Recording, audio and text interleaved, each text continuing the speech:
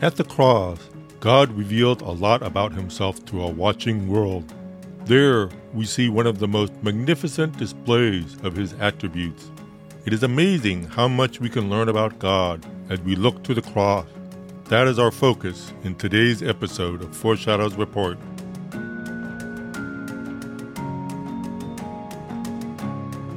Welcome to Foreshadows Report, a podcast dedicated to helping us keep watch and find hope as we grow in our understanding of Bible prophecy.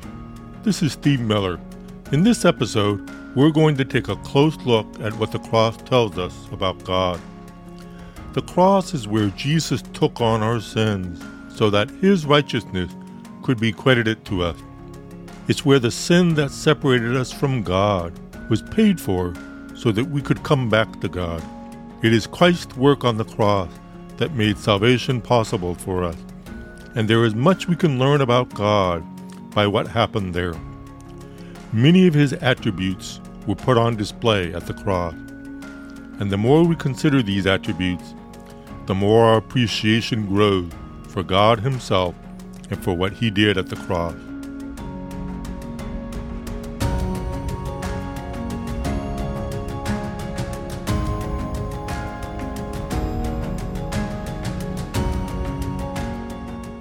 All through the Bible are prophecies that were given by prophets or by those who wrote the books of the Bible. But there is a special class of prophecies in the New Testament that stand out because they were given by Jesus himself. As we read the Gospel, we come across these prophecies, and the most notable ones are prophecies in which Jesus told the disciples in advance about his crucifixion and resurrection. It's amazing to think that Jesus gave prophecies about his own death on the cross. The fact he did this tells us he knew exactly what would happen in his final hour. When it came to his arrest, his beatings, his trial, his being nailed to the cross, there were no surprises. He knew how everything would unfold. He knew how great the agony and the pain would be, and he knew the wonderful outcome that would result by his death on the cross. In Matthew 16:21, we see one of Jesus' prophecies about his crucifixion and resurrection. The passage says, "From that time, Jesus began to show his disciples that he must go to Jerusalem and suffer many things from the elders and chief priests and scribes, and be killed, and on the third day be raised." This was the first time Jesus explained to his disciples in very clear terms that he would be killed and then raised from the dead. Before this point, he had given a couple other prophecies, but their meaning wasn't fully clear to the disciples.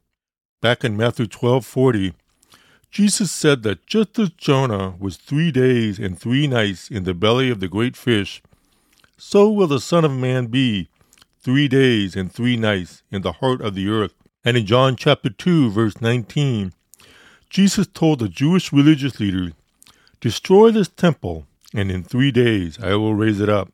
In these earlier prophecies, Jesus used illustration. His language was veiled.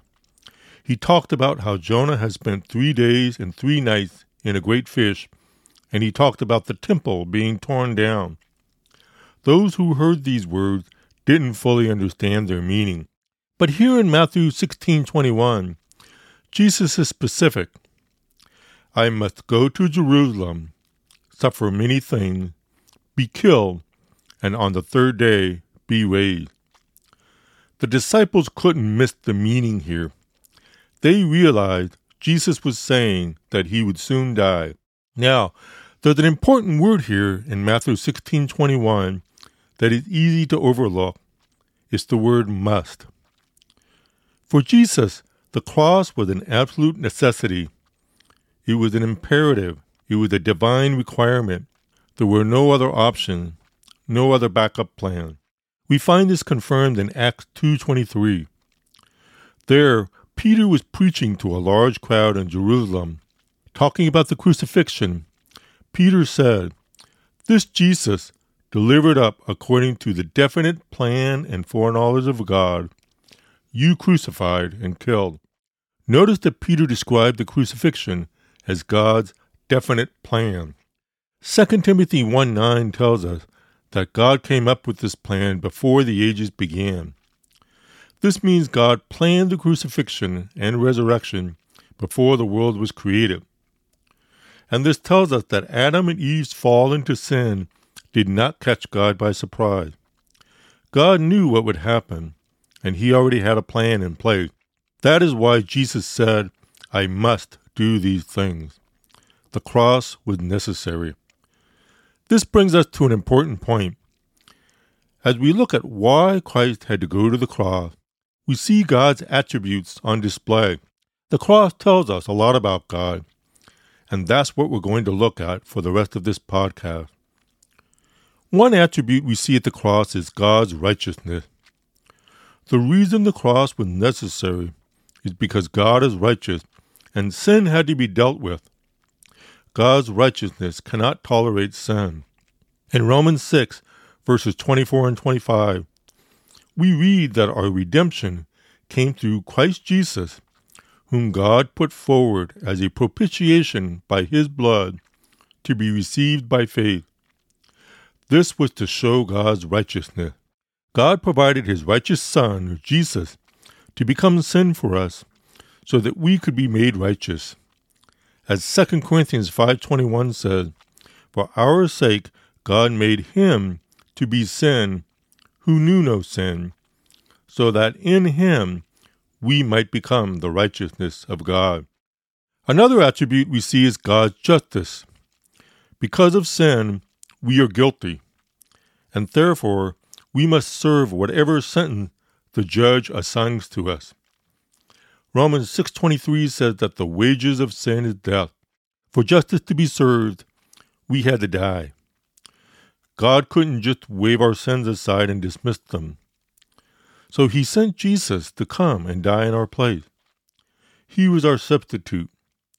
And by providing Jesus to pay the penalty, God demonstrated that he is just. Next, we see God's holiness. Without holiness, no one can see God. At the cross, God put all our sins upon Jesus. 1 Peter 2:24 tells us that Christ bore our sins in his body on the tree, that we might die to sin and live to righteousness.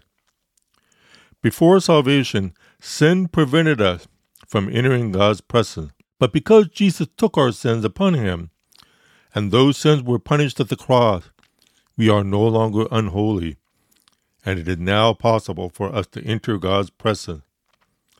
This is why Hebrews 4:16 is able to say that we can draw near to the throne of grace in our time of need. Another attribute we see at the cross is God's love. As John 3:16 famously proclaims, God so loved the world that he gave his only Son. The reason God was willing to give his Son was because he loved us so much. Romans 5:8 puts it this way: God shows his love for us in that while we were still sinners, Christ died for us. Next, we see God's grace at the cross. Ephesians 2 verses 8 and 9 tells us, "For by grace you have been saved through faith. It is a gift of God." It was God's grace that provided the sacrifice. Our sin demanded punishment, and God's grace provided Jesus to take that punishment for us. Still another attribute we see is God's mercy.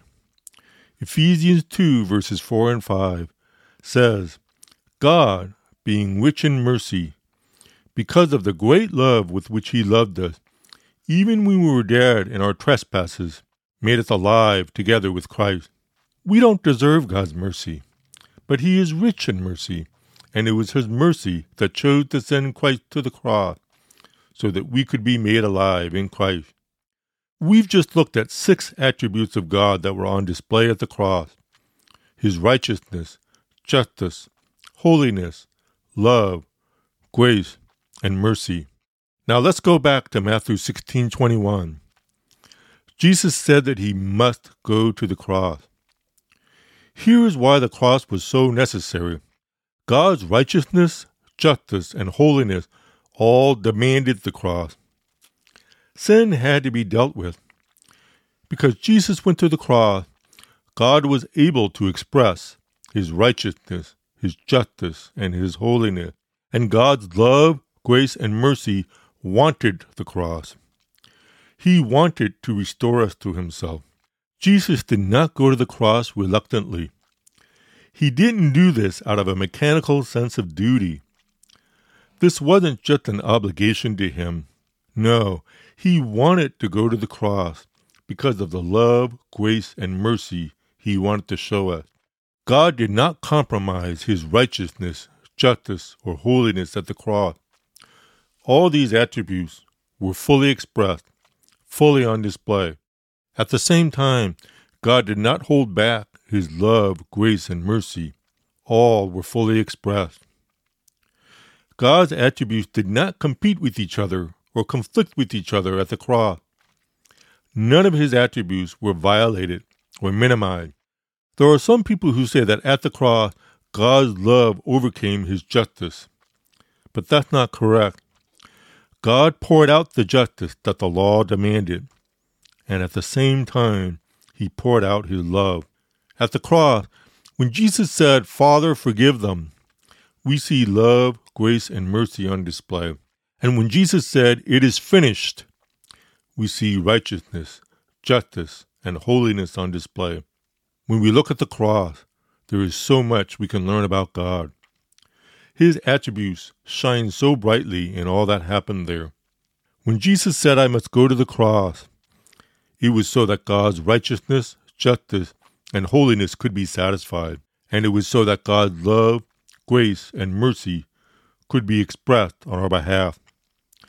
These are the reasons Jesus saw the cross as an absolute necessity. So anytime we think about the cross, we can be grateful for what Jesus did there and why it was necessary for Him to go there. And we can be grateful for all that God revealed about Himself to us on that tragic yet triumphant day.